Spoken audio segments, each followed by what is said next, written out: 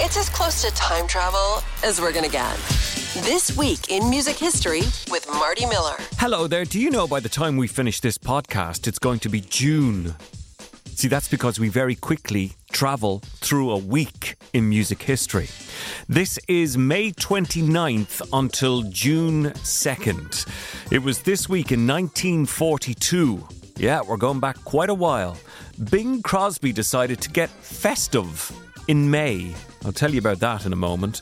There was a lot of Rolling Stones history this week. Ron Wood was unveiled, joining the Stones from the Faces. Bill Wyman married a teenager this week.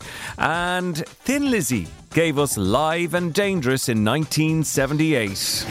This Week in Music History. A week in less than 10 minutes. So 1942, I mentioned, Bing Crosby is in studio recording a song with the John Scott Trotter Orchestra.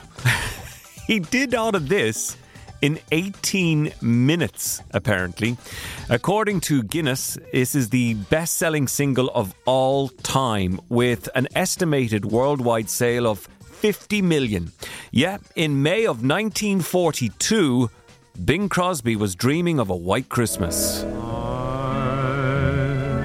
dreaming of a white Christmas. Jumping ahead a few decades, the Beach Boys in 1965 this week started a 2-week run at number 1 in the US with the song Help Me Rhonda. It was their second US number 1. But get this, Brian Wilson's dad, Murray, he was an awful man for the drink and sticking his face into all things Beach Boys. Well, now, technically, he was their manager until they managed to give them the boot. But check this out, recordings of Help Me Rhonda when drunken Murray comes in the studio. Have a listen. Help me Rhonda, help me Rhonda, help me Rhonda, yeah. Get her out of my heart. Go ahead now, say what you want to say. All we needed was help to loosen up. Dennis was flatting, Mike was flatting on his high notes. Yeah. We need help. Who needs help? We need the honest projection that we used to have. You want to have like when you a guys 409 get too sound, much, right? when you guys get too Rhonda? much money, you start thinking you're going to make everything a hit. In 1987 this week, David Bowie kicked off his 87-date Glass Spider World Tour in Rotterdam.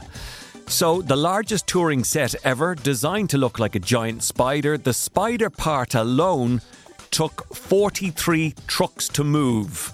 And what's more, it came to Slane in 1987.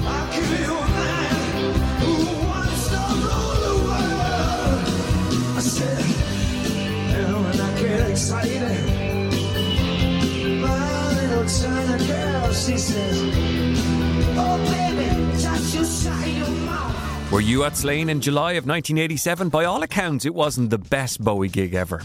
In 2007, a coroner told the murder trial of music producer Phil Spector that US actress Lana Clarkson's death was a homicide, a murder. Phil, at the time, said, The actions of the Hitler-like district attorney and his stormtrooping henchmen to seek an indictment against me and censor all means of me getting my evidence and the truth out are reprehensible, unconscionable, and despicable. Zipping through a week in a matter of minutes. This Week in Music History, the podcast. Did you watch The Monkees on TV in 1966 this week? In fact, on May 31st, filming began on the first TV series. In 1975, there was a press conference held on Fifth Avenue in New York to announce the Rolling Stones' upcoming American tour, their first with Ron Wood from the Faces in the band. The Stones weren't at the press conference because they came down Fifth Avenue on the back of a truck playing live with Ron Wood. I remember turning the corner and playing Brown Sugar. We had all the equipment set up in the back. We had all the press gathered in a restaurant and they thought the Stones were going in. And so we just drove by playing Brown Sugar. And they were all there running out of the restaurant with their pads.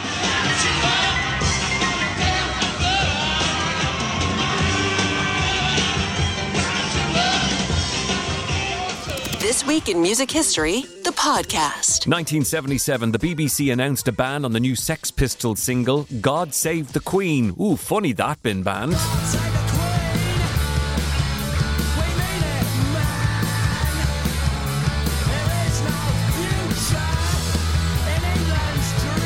In 1968 this week, Simon and Garfunkel went to number 1 on the US singles chart with Mrs. Robinson, of course featured in that Anne Bancroft and Dustin Hoffman movie, The Graduate. For God's sake, Mrs. Robinson. Here we are, you got me into your house, you give me a drink, you put on music, now you start opening up your personal life to me and tell me your husband won't be home for hours. So? Mrs. Robinson, you're trying to seduce me. Aren't you? This week in music history, a week in less than 10 minutes. In 1971, the two-room house in Tupelo, Mississippi, where Elvis Presley was born on January 8th, 1935, was opened as a tourist attraction. And you can take pictures in here if you want to. All right. The house is original, and it's on the original site it was built. In 1981 this week, the first ever issue of Kerrang! Magazine was published. AC/DC had the front cover, with also articles on Motorhead and Saxon. Brian Johnson at that time... I said yes, immediately. Right. And I've got to be honest, to me, I thought AC/DC were just like a clique band in England. I didn't really know about the success, you know, about America or anything like that, or Highway to Hell had done in America. And it wasn't until about 4 or 5 days after I joined them and I'd gone down to see the lads and we were rehearsing that I suddenly said, you know, myself, I've let myself in for something a lot bigger. More Rolling Stone stuff. June 1st is Ronnie Wood's birthday. And in 1975, it was his first ever gig as a Rolling Stone. Ron says... Well, it was a fragile ship when I joined, you know, because they'd been through many ups and downs. And there was a kind of a grey cloud. Even though I knew the music, I'd never actually played the songs. So at Montauk, Keith and I hardly slept, and we kept going through the songs, and he was hitting me. OK, all down the line, here we go. And all these songs going through my head. And on June the 1st in Baton Rouge in 1975, that was my opening gig, yeah. That was really, I said, come on, throw it at me, whatever you've got. There was a new world record set for Wings in 1976. They performed in front of 67,100 fans in Seattle, the largest ever show indoor. Here we go.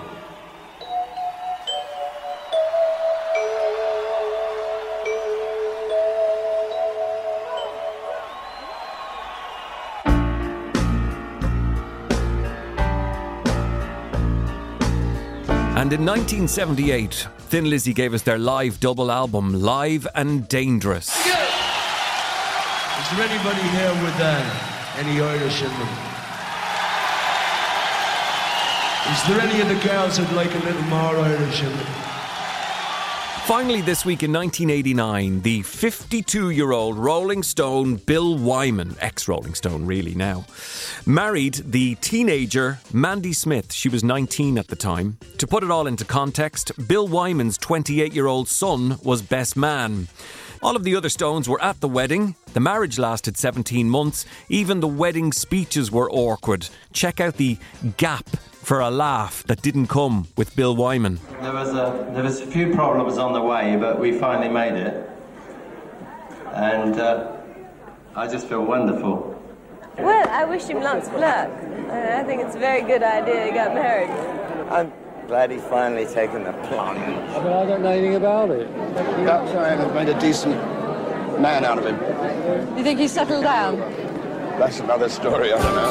You're the Rolling Stones boys and their thoughts. Love Charlie Watts. I don't know anything about it. That is a little look at this week in music history for you from May 29th until June 2nd. My name is Marty Miller. Have yourself a great week and we'll do it all again next time. This week in music history, a week in less than 10 minutes.